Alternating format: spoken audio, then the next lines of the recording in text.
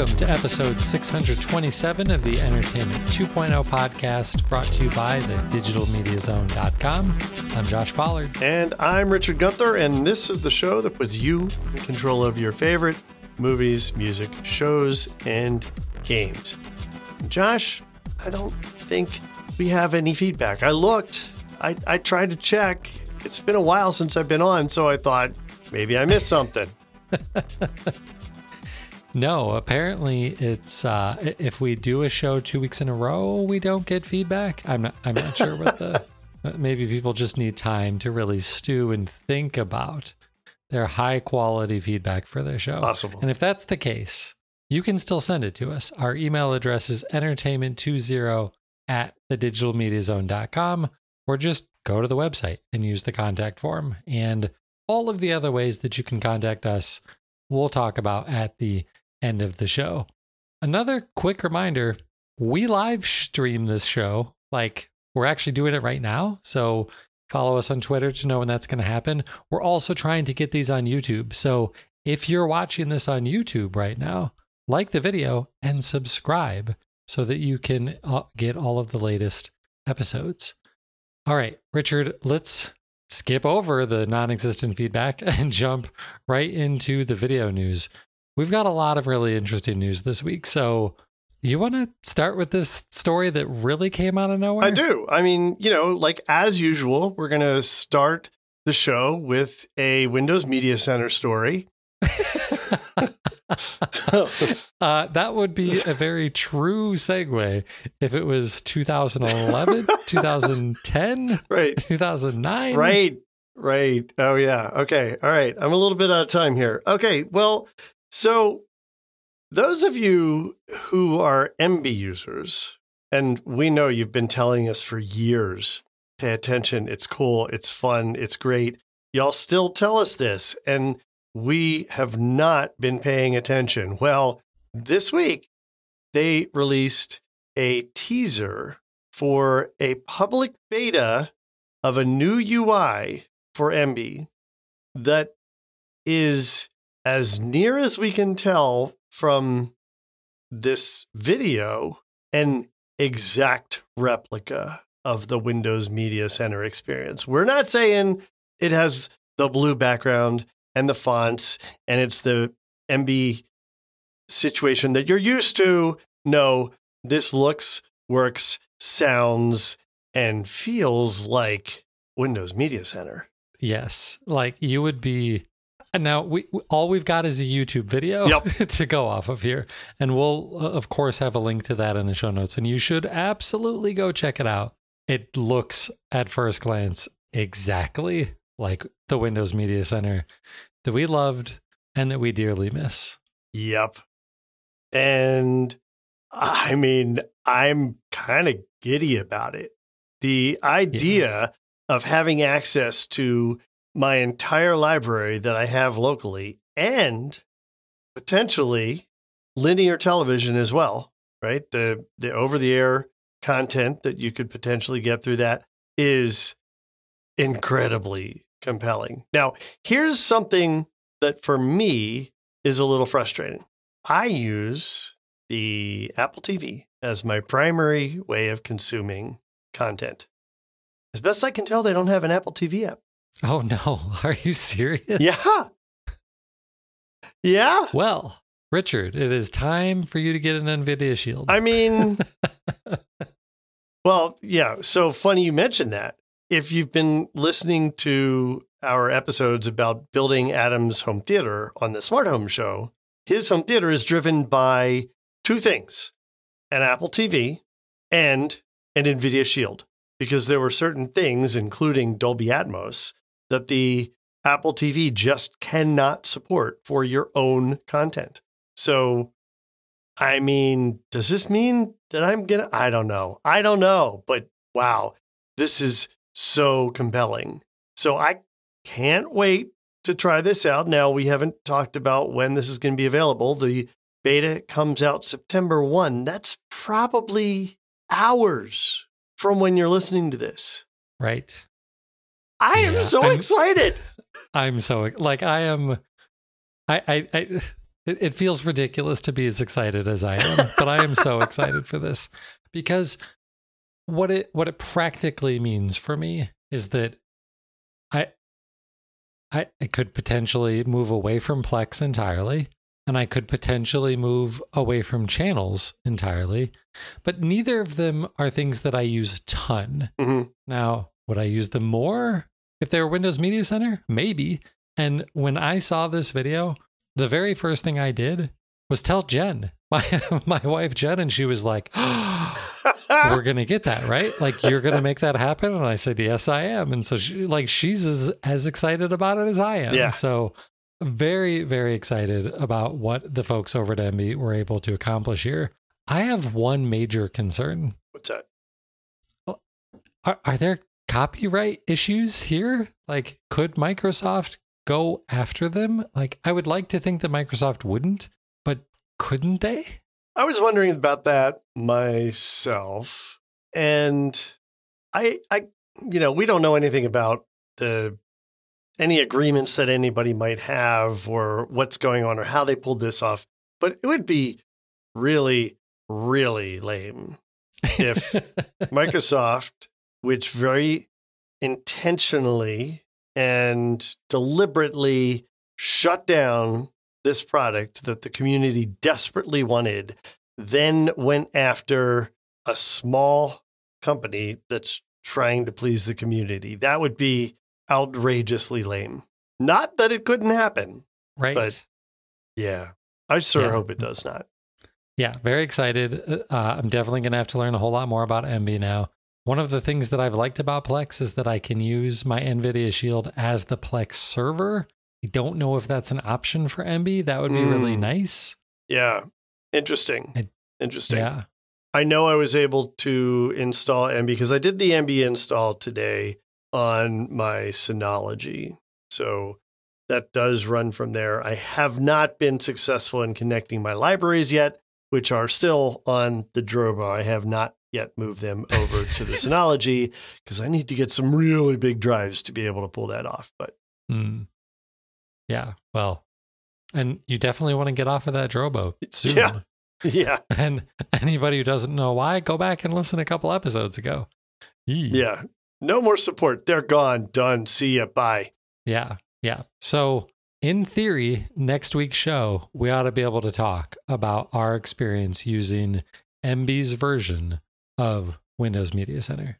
In theory. There's a holiday weekend coming up where we might both be a little distracted, so we'll see. Maybe we will be so enthusiastic about Emby that it's like, sorry, family, we're not having a cookout today. I'm playing with Emby. There you go. There you go. Yeah. All right. Well, while we're talking about things from 10 years ago, there's a new update to Tableau. And I know I joke. We just talked about Tableau actually a couple weeks ago because we were discussing how they were reimbursing folks who had put money down on their 3.0 product, their ATSC 3.0 product. And we wondered what is going on, what this is the right thing to do, but is that indicative of anything? And they just announced Tableau 4, a new version of hardware that is a bit of a reimagining of the platform. Now, this comes to us pretty much via Dave Zatz, as most of this kind of information always does. He noticed that they had an announcement out on their blog. And by Tableau is no longer an independent entity. They were actually acquired by a broadcaster. I don't remember what company specifically, but everyone was wondering, what would that mean? Are they going to make it, specific to their needs? Are they going to cripple it in any way? Well, they have changed it, but I don't know what your take on this is, Josh, but from everything I can see, it sounds like they've changed it for the better. So the first thing is that it is going to require no subscription fee now. The guide data will be available for free as part of your initial purchase costs of the hardware. So that's a good thing. They're also going to offer free ad-supported channels Remember those kind of linear channels that we see on so many other services, in addition to the over-the-air content that the Tableau is known for. And the over-the-air content comes at you the same way it always has, through two ATSC 1.0 tuners. So that's the same tuners that we've seen on devices for years and years. They have a 4-tuner device plan, but the one that they're currently making available is going to have 2 tuners. And this is going to cost you $100. And that's all in. That includes support, that includes your data, and it also includes, and I think this is new, onboard storage for up to 50 hours of recording time.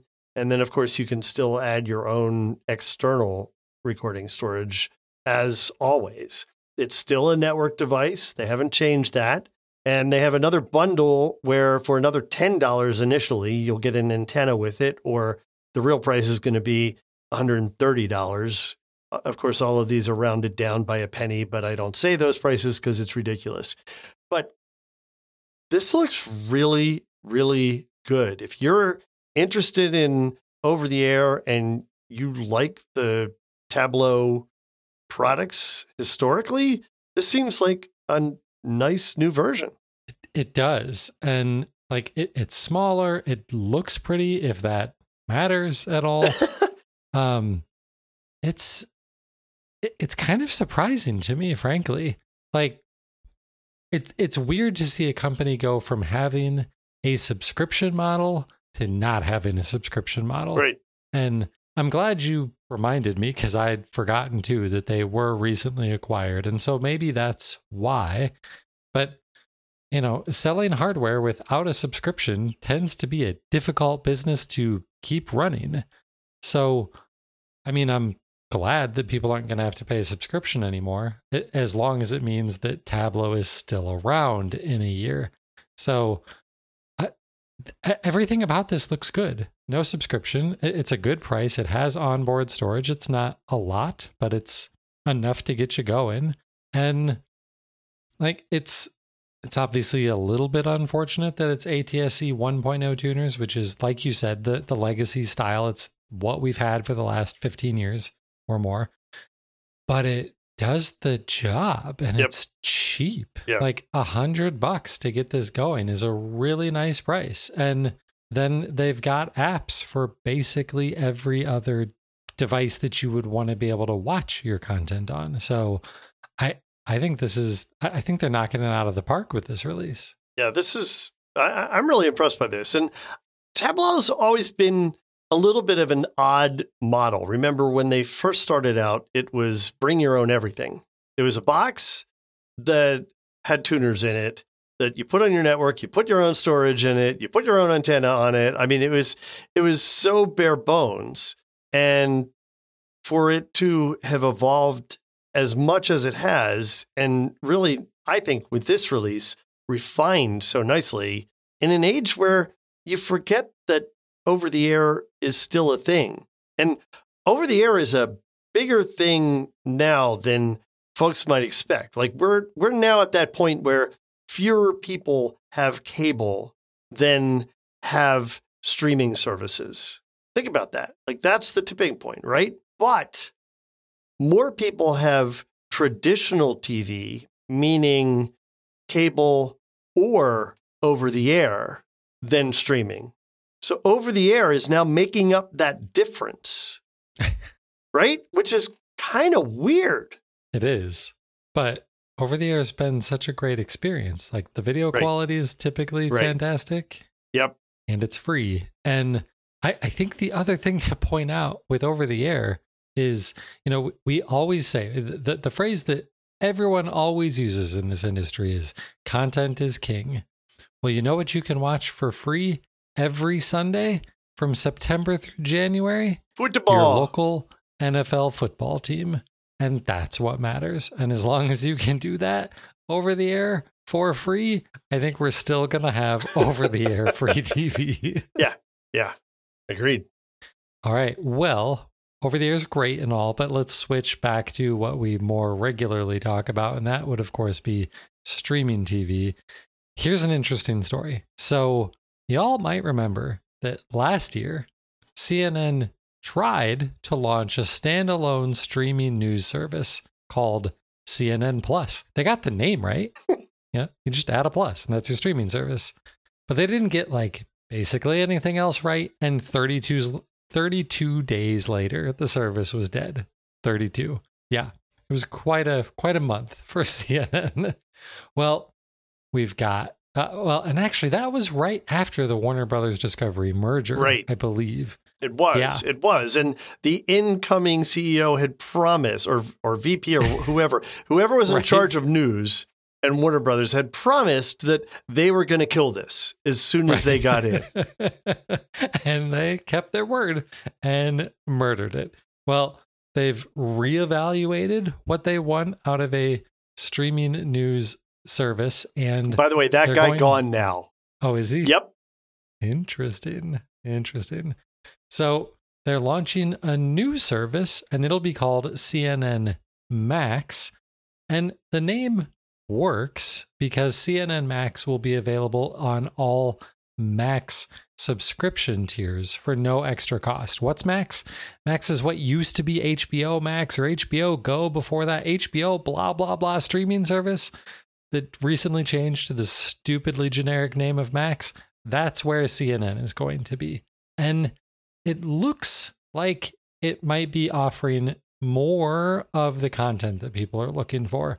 While it doesn't sound like it's going to be a one-for-one, complete replacement of what is on cable television, it will still be giving you access to a bunch of live news, which is kind of important. It will have a bunch of versions of CNN Newsroom with a bunch of different anchors. It's also going to have a bunch of their more popular shows like Amanpour, Anderson Cooper 360, The Lead with Jake Tapper, The Situation Room with Wolf Blitzer. Richard, I think CNN is your primary cable news place. So, does this sound like it's going to offer what you're looking for as a CNN viewer in a way that CNN Plus didn't? No. So, no, I don't think it is. And because I think that this is just like a big, huge PR blitz. What this really is, as best I can tell. Wolf Blitz? Oh, very, very funny. No. Yeah. No. So this is AT&T or whatever they're it's not even AT&T anymore, right? It's Warner Discovery. Well, yeah, Warner Brothers Discovery. This is Warner Discovery adding CNN content, which they already own, to their existing streaming service. Even calling it CNN Max is disingenuous because it's just another bundle of branded content that's going to be on Max. Right. In a special section of the app called the CNN Max Hub. Okay, whatever, yeah. Right? They've called these hubs. It's kind of like you have the DC hub and you have the Studio Ghibli hub and whatever. It's just they're adding the CNN content. That's it. As best I can tell, it is not going to have my live primetime programming. It will have shows that I can see after the fact, but I don't believe that it is actually going to be a replacement for live streams of these shows. Now, I could have read something wrong, but that's what I was seeing when I was looking through this. It's a lot of content. It's good content. They make amazing movies. They have a lot of good news shows that, frankly, people record and watch later, and that's great. But so isn't CNN Newsroom with Jim Acosta, blah, blah, blah, and all of these other people, isn't that the evening news stream show, whatever? Yeah, but I don't know. I don't get the feeling that these are going to be streamed at the same time that they're live. Maybe I could be wrong. Or maybe what they're doing is it's only these shows and it's not like you're not getting CNN as a channel that you can watch 24/7. You're only getting these specific shows at specific times, which is really not a replacement. Like, what if there's a major news event? Are you going to get that? I don't know. Anyway, I don't know either. I think this is great that they're adding the CNN content that they already own to get more exposure for it, maybe more clicks, and maybe probably not pay anyone the ad revenue that they're getting from it. But I think this is more PR than anything like revolutionary. Well, I guess we'll have to check it out for ourselves come September 27th, Yep. because that's when it launches. Yep. So About a month and from we're now. both currently Max subscribers. Yep. So we can check this out, although I can't compare it to regular CNN because I don't have cable or something like that right now. Mm. So that'll be in your court. Well, we should take bets on whether it's going to have more or fewer ads than you already get in CNN because, wow, I mean, those ad breaks are insane. Yeah. So while it may not give us the exact CNN experience that we're looking for, it is giving you access to a lot of CNN content that you do want, Yep. and it doesn't cost you anything extra. Right. Yep. So it's hard to be upset about Yeah, this. no, it's good.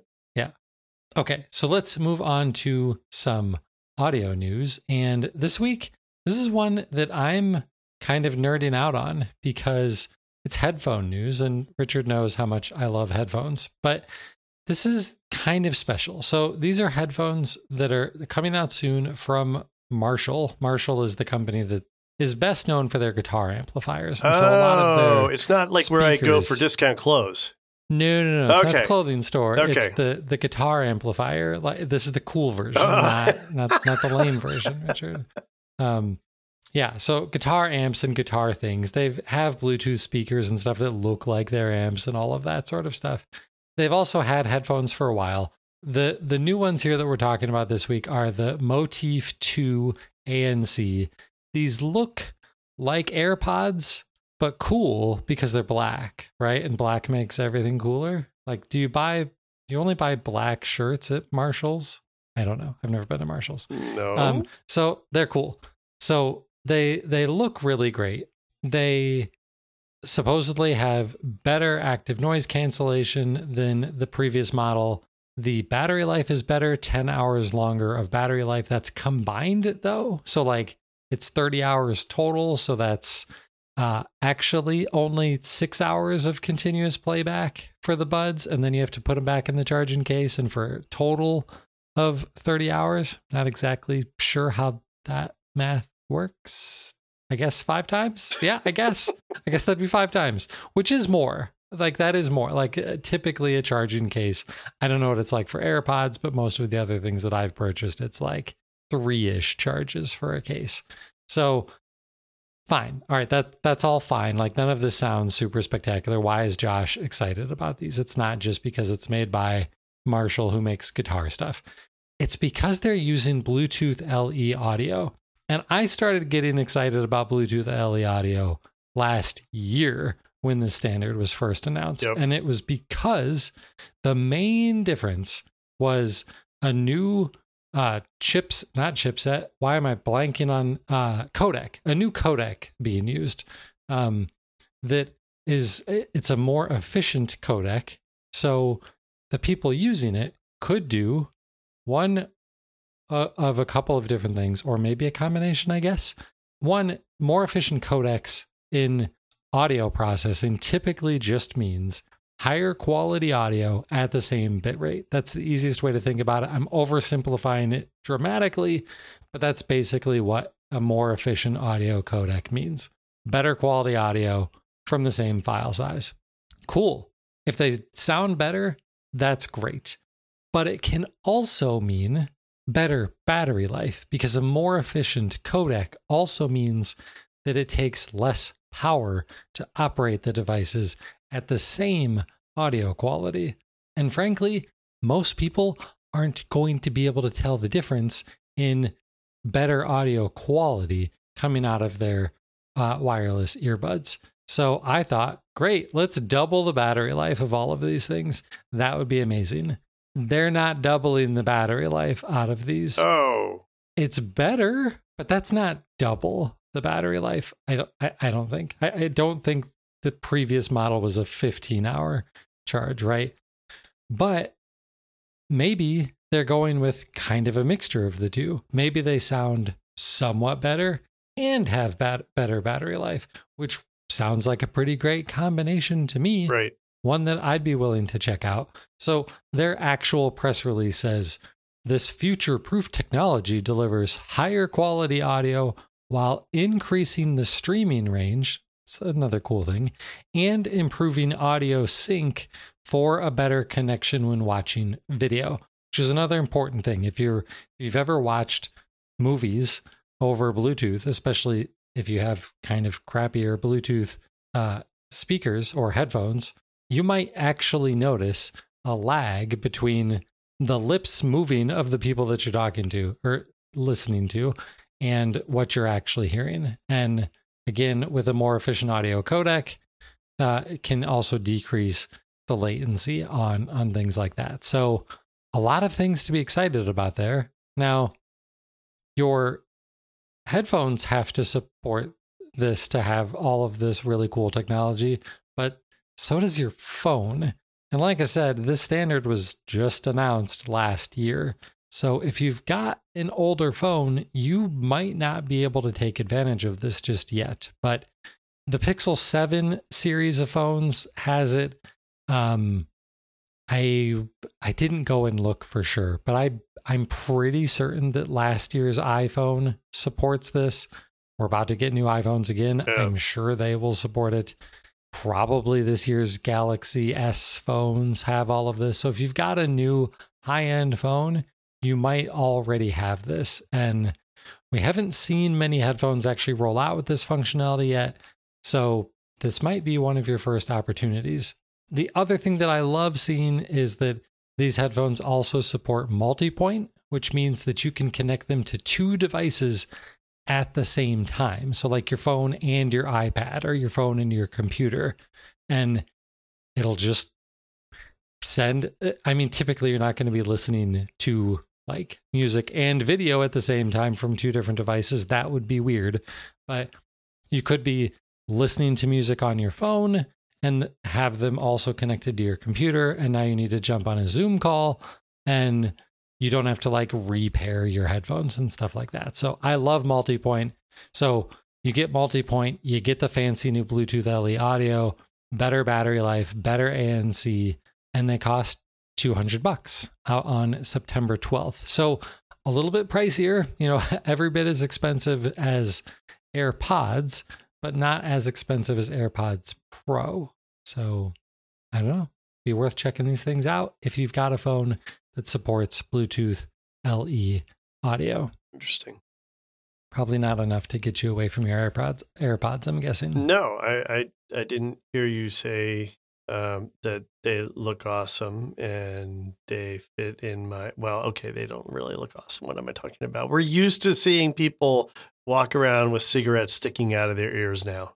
But these don't look like cigarettes because they're black. Yeah, whatever. I'm happy with mine. They look cool. I'm they have happy an M. with mine. Okay. All right. Well, then let's cut to some gaming news, which I'm sure you're super excited about. Totally. Not really.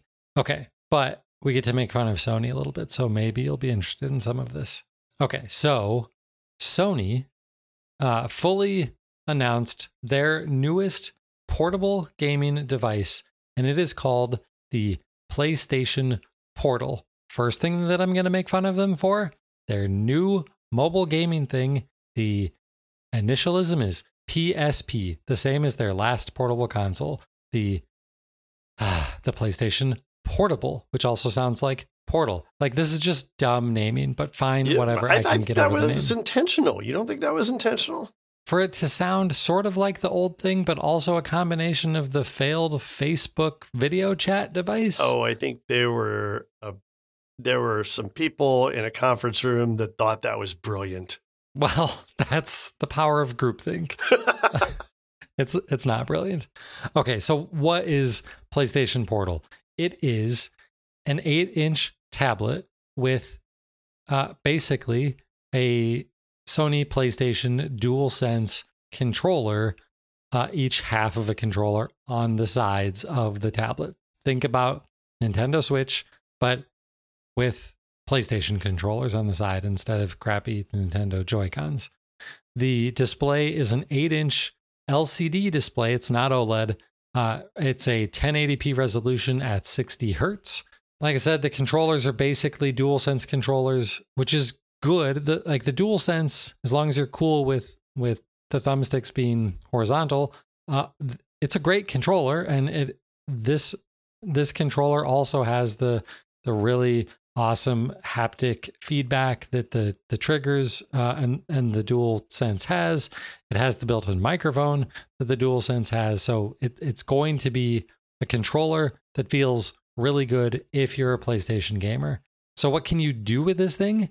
You can stream PlayStation 5 games from your PlayStation over Wi-Fi. You can also stream apps from your PlayStation 5 to this thing over Wi-Fi. Just things that are installed on your PlayStation. That sounds a whole lot like your home when you're using this. Well, you can do it remotely if your home internet is fast enough. Okay. So it will work away from home. But it means that you can't stream games from the game streaming service that Sony's about to launch. As far as we know yet? Or have they actively said, it's not going to work with this? I suppose that's the most optimistic way of thinking about it. I don't think they've given us great direct answers to that question yet. So maybe it'll support that. It really feels like it needs to, because this thing is $200.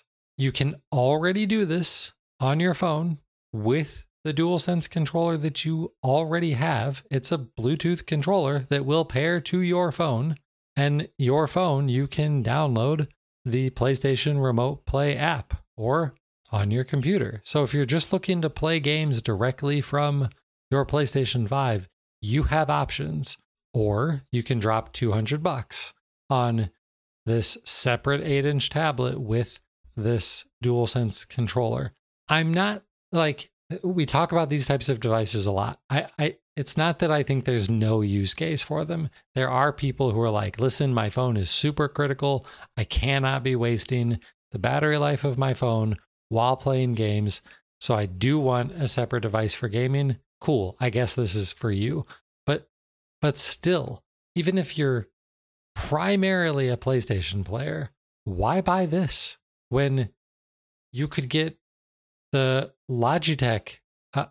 Well, actually, I guess I don't know if the Logitech one supports PlayStation Remote Play, but any phone, like you could just buy a separate, lesser phone and pair your DualSense controller to it, or a third-party mobile focused game controller to it and play PlayStation games and other things. Android games, phone games, Xbox Game Pass games through the cloud. You would have so many other options if you used anything other than the PlayStation Portal. So I don't really love this. The other thing that's interesting in both that's kind of a weird and lame choice, but also potentially a good one. This thing does not have Bluetooth audio, which feels super weird for a company that sells a whole lot of Bluetooth headphones, right? You can't connect them to this. It does have a 3.5 millimeter jack if you want to plug some wired headphones into it. But part of the reason for this, maybe the entire reason for this, is with this announcement, they also announced 2 new sets of headphones, some earbuds and a full gigantic over-the-ear headset. And they're using a new proprietary technology called PlayStation Link. And I'm not going to make fun of them for having their own proprietary audio way of connecting headsets to their game consoles, because Xbox has been doing the same thing, at least since the Xbox One. I think that's when they started with their own wireless one. I don't think it went back to the 360. And it works. Now, maybe the one weird thing is the PlayStation Portal is the only device it's actually built into. The PlayStation 5 doesn't support this yet. So those 2 new headphones that they launched that support PlayStation Link, They also come with a USB dongle, because if you want to use them with your PlayStation 5, you need to use the USB dongle. Now, there's rumors that there's going to be a PlayStation 5 Slim or some sort of, console refresh, mid-generation refresh, and that will likely have the PlayStation Link technology built in, so you won't need a USB dongle. But it is a little bit funny for them to launch this sort of new technology in the middle of a generation. It's something you would typically do as part of a new generation, and they didn't.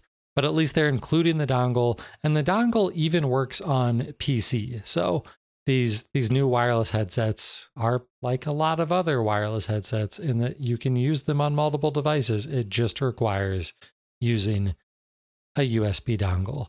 So interesting stuff here. I think the PlayStation Link technology could be good. Like, it could be a lower latency, higher audio quality setup for PlayStation headsets, but it also could mean like the end of having really common headsets that can be used across lots of devices. We already have, like, when Turtle Beach rolls out a new headset, there's the Xbox version that has the Xbox proprietary audio format, and then the other one that works like, that's typically Bluetooth, so it'll work with a PlayStation 4 or 5 or a Switch or your computer. And if you get the Xbox one, it really only works with your Xbox. And now we could end up in a situation where we have the Xbox version of a Turtle Beach headset and a PlayStation version of that same model, and a generic Bluetooth or USB dongle 2.4 gigahertz sort of solution. I don't love that aspect of this, right, but I can't blame Sony for it because Xbox has been doing it for even longer. Well, okay, but just because someone does something that's a bad idea for consumers doesn't mean that another company doing it makes it okay, right? And Sony is known for doing the proprietary solution to everything. So, I see the word proprietary in your notes and I'm like, of course. Not even thinking about Xbox because I forgot that they do the same thing. So this is just terrible for consumers. And if you think about it, it's a money grab because instead of just allowing manufacturers to produce really high quality Bluetooth headsets that can focus their budgets maybe on features, instead, they have to pay a licensing fee to Sony to be able to use and maybe get the appropriate badge to say that they're compatible with PlayStation Link. And I can't support that. Also, I don't own stock in Sony, so it's not benefiting me in any way. Well, it does in some ways benefit the actual user because it is typically easier to pair these devices because, at least in the Xbox one, I haven't used, and no one has actually used the Sony PlayStation Link stuff yet. But on the Xbox side, you turn it on, you hold the sync button, and it just connects. And it connects easily and quickly every time. It is super easy to move between devices. That's really nice. I imagine PlayStation Link will work the same way.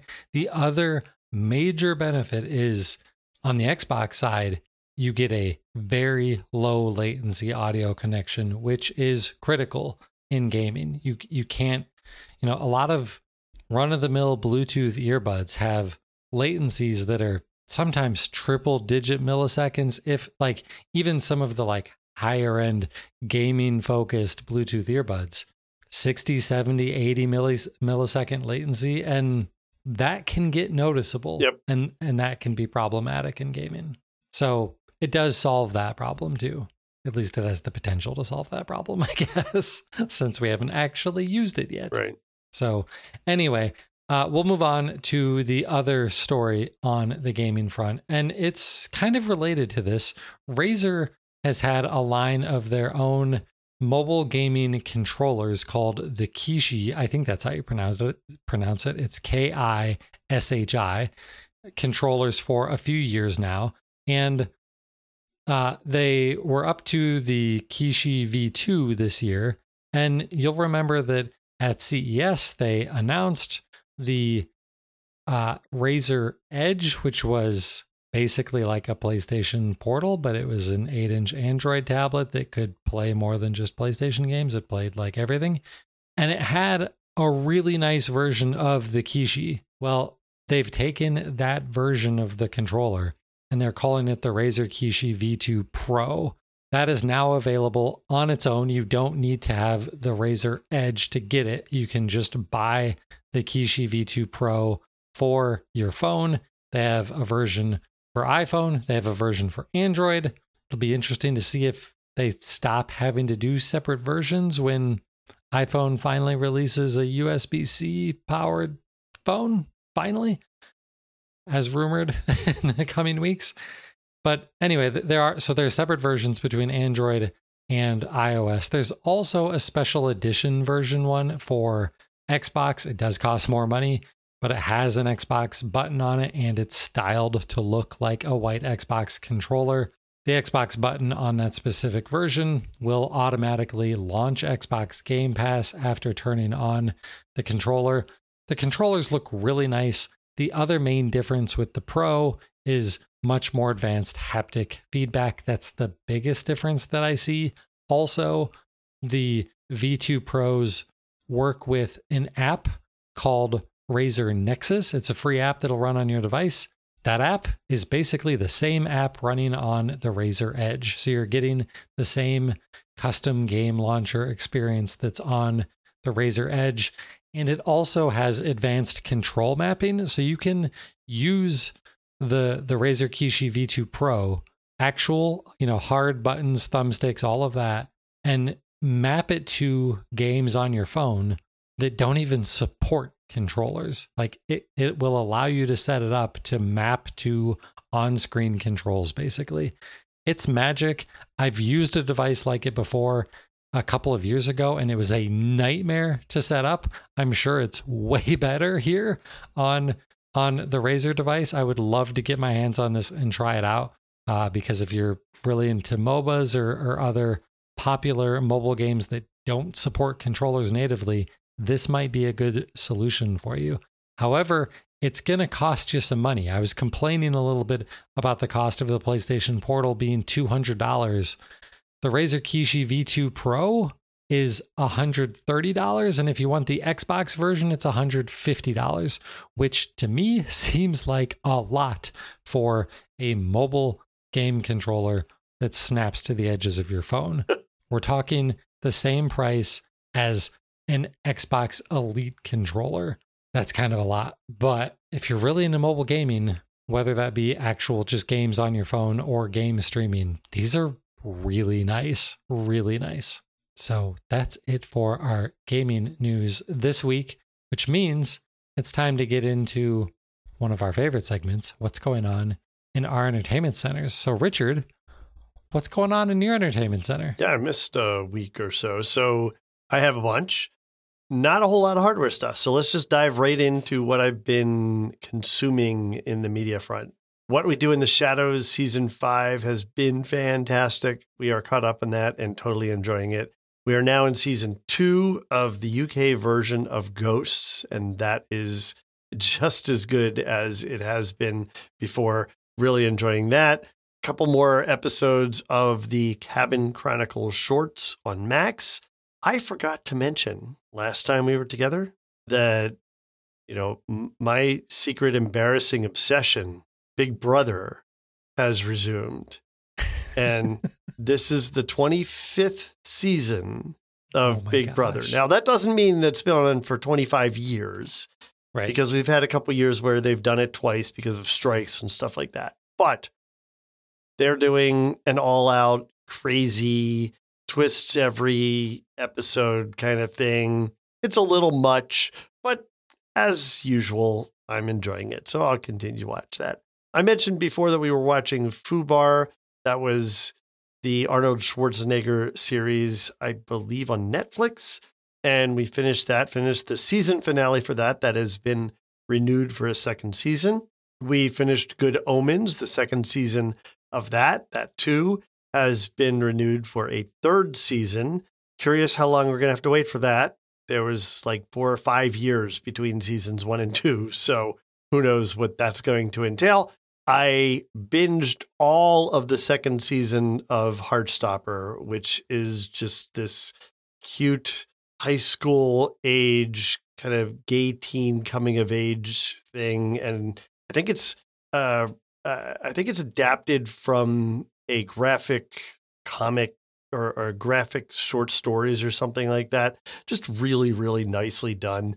Also finished watching another embarrassing thing, HGTV's Barbie Dreamhouse Challenge.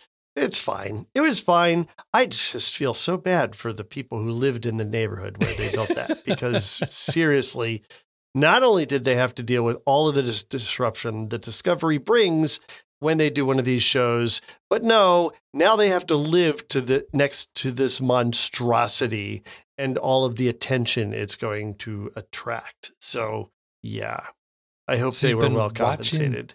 So you've been watching this. Have you seen the Barbie movie yet? No, I still have not. Come on. I know.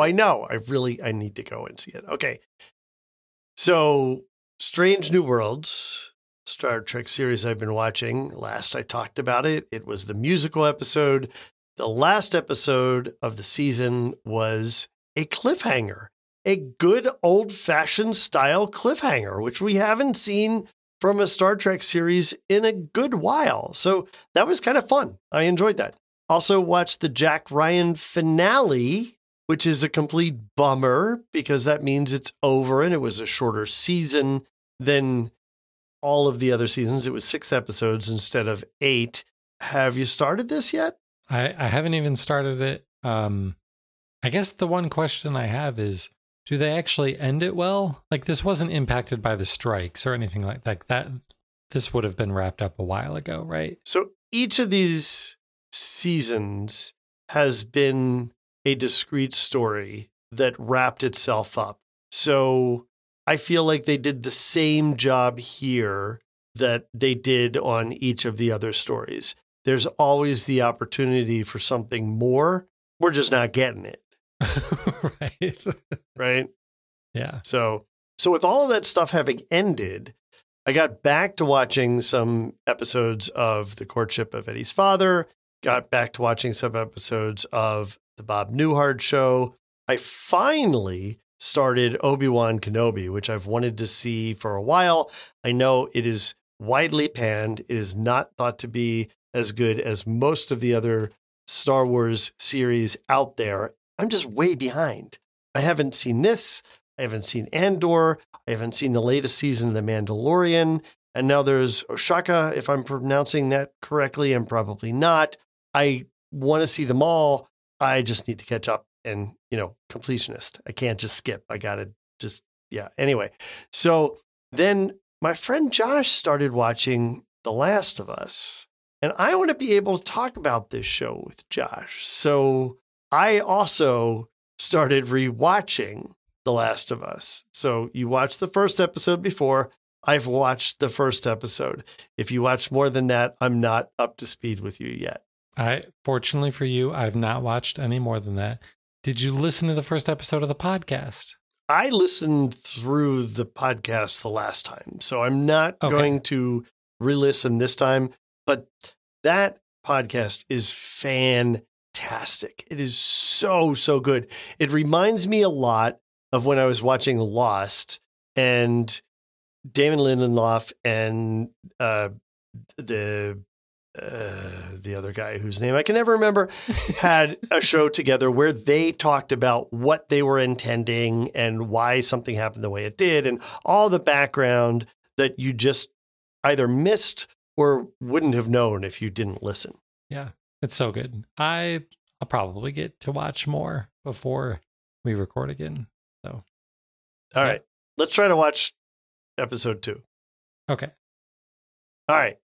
Also, on the ebook front, I have continued to listen to Quiet Leadership. We're almost through that. I'm doing that with the folks that I work with.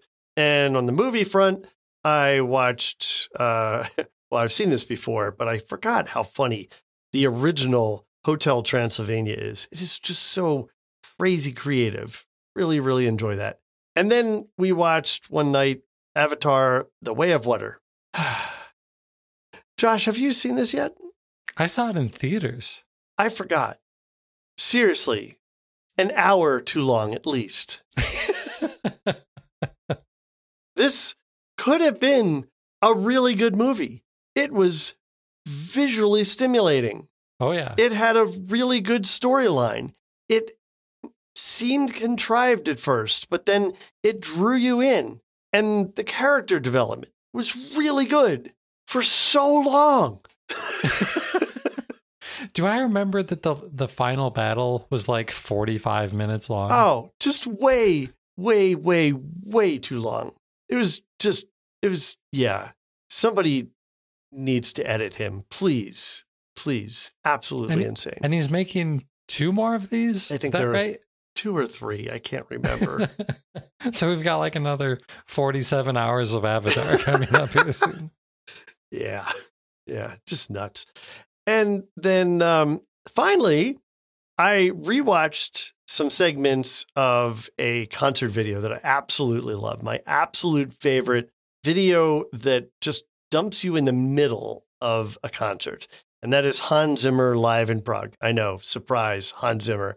The Blu-ray for this is in Dolby Atmos. And yeah, I know I've talked about this before and I've watched it a bunch of times. This time I watched it in Adam's completed home theater and it was amazing.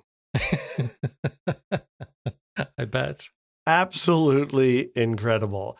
It was everything that I remember from seeing it on the demo floor at Cedia like 5 years ago when I first found out that this video even existed, and what prompted me to build my own Atmos system in my house after I had seen that. So yeah, we watched that, and the roar of the crowd comes on after the one segment that we're watching, and I turned to him and I'm like, I want one. Don't we all? Yeah. That was a cool experience. Okay, Josh, how about you? What's going on in your entertainment center? I have very little going on in my entertainment center.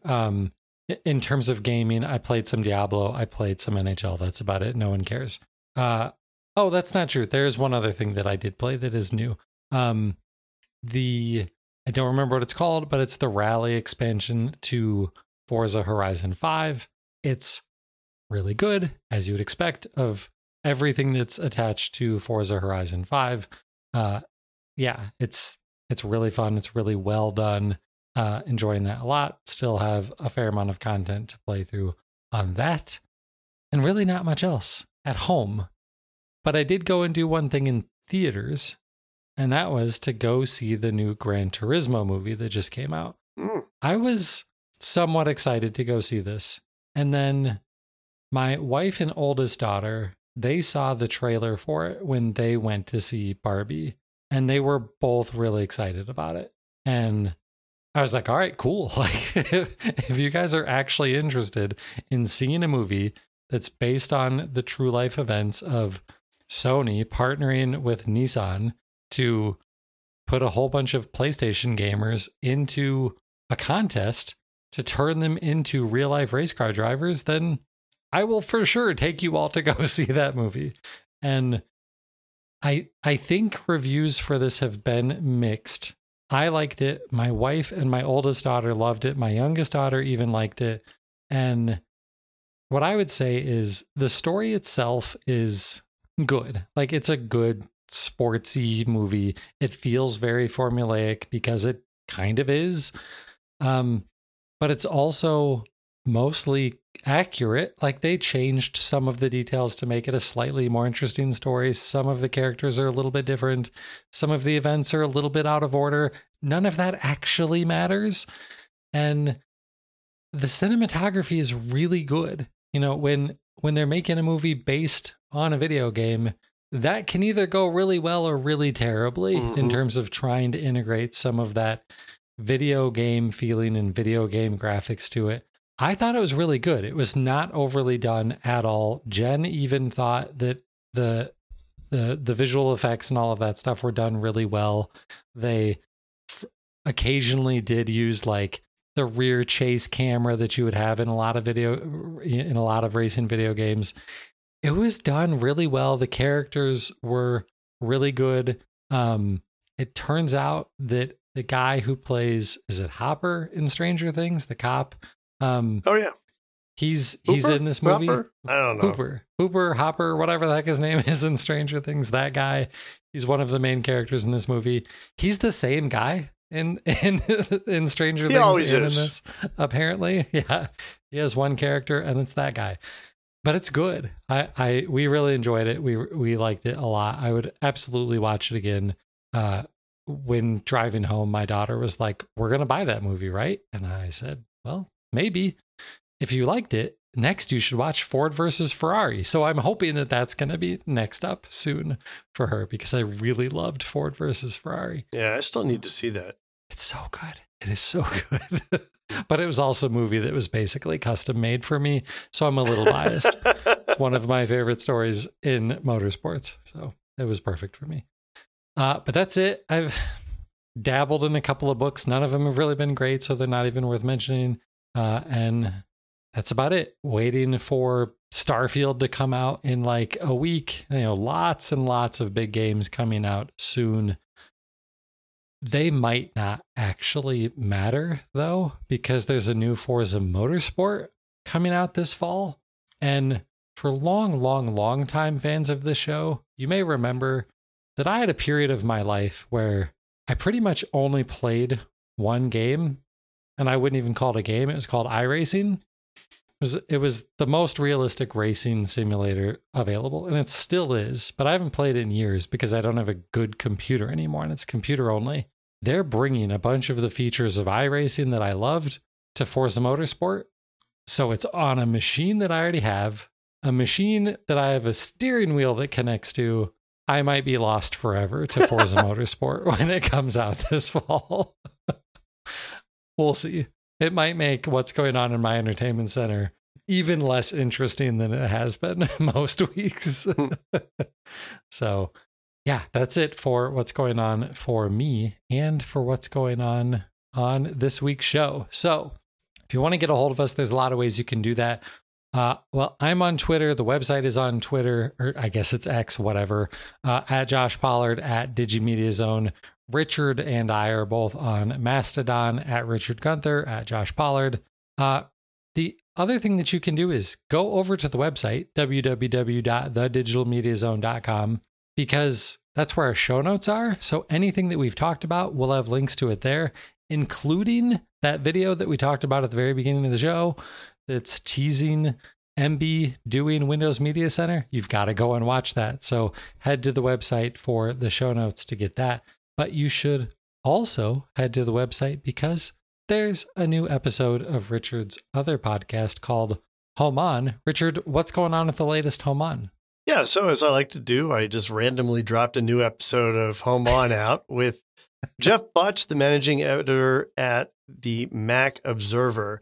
And we talked about what's going on with HomeKit these days. There's been a bunch of changes with Matter coming out. There's been some architectural changes. There's some new stuff coming up in the new version of iOS that we'll probably all get at the September 12th announcement that has now been announced for Apple.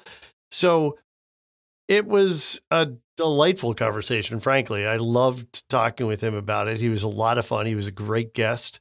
And I did something new this time that I hope will make it easier for me to get episodes out. This was a lot easier for me to edit because I took advantage of Adobe's AI-based audio processing software. And it goes through and does a lot of the stuff that I typically do manually, like deal with breaths and excessive noises and reverb in the room and all the stuff that can end up taking a lot of extra time for me. It just handles all of that automatically. And I listened back a couple times to make sure it didn't sound too processed. but I was really happy with the results, and hopefully this will mean I can get more episodes out without feeling, I don't know, oppressed by the work in front of me to do so. So awesome. Well, we will definitely be looking forward to more episodes. It was a great episode, even if you're not in the Max ecosystem and the HomeKit ecosystem. Just good smart home talk, which, hey, there's one fewer podcast to listen to now for content like that. So listen to Home On from Richard, because it's awesome. Yeah. So also come back and check out the show live. Now that hopefully things are getting a little bit more normal for us, we're going to try and do this more consistently live, I hope. When we do that, it's typically Tuesday nights, although sometimes on a Wednesday night around 8:30 p.m. Eastern. I'm going to post about it on X. God, I hate this language. And Richard may post about it on Mastodon to give you heads up on the nights that we're going to do this live. And then also, if you're watching again on YouTube, like the video, subscribe to it there so that you can get notified whenever there is a new episode released there. But that's going to do it for episode 627. He's Richard Gunther, and I'm Josh Pollard. Thanks for listening to Entertainment 2.0. Adios. Goodbye.